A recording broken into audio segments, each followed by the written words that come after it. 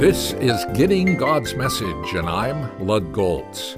In our last visit, I made reference to 1 Corinthians 13, what I might call Paul's legacy of love. In officiating at my daughter's wedding, I said the following based on this chapter. You have chosen to get married because you loved one another. Now you must love one another because you have chosen to be married. Love was the catalyst which led to choice. Now choice is the conveyor and cultivator of that love. In times of stress, love chooses to be patient. In times of vulnerability, love chooses not to envy. In times of victory, love chooses not to boast. In times of success, love chooses not to be proud. In times of embarrassment, love chooses not to be rude. In times of advantage, love chooses not to be self-seeking. In times of disadvantage, love chooses not to be easily angered.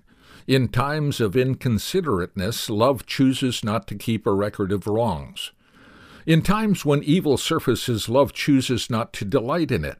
In times when truth prevails, love chooses to rejoice in it. In times of danger, love chooses to protect. In times of question, love chooses to trust. In times of disappointment, love chooses to hope. In times of despair, love chooses to persevere. Love never fails because it always chooses the welfare, well-being, and worth of the one loved. That's no doubt why Paul declared this is the most excellent way.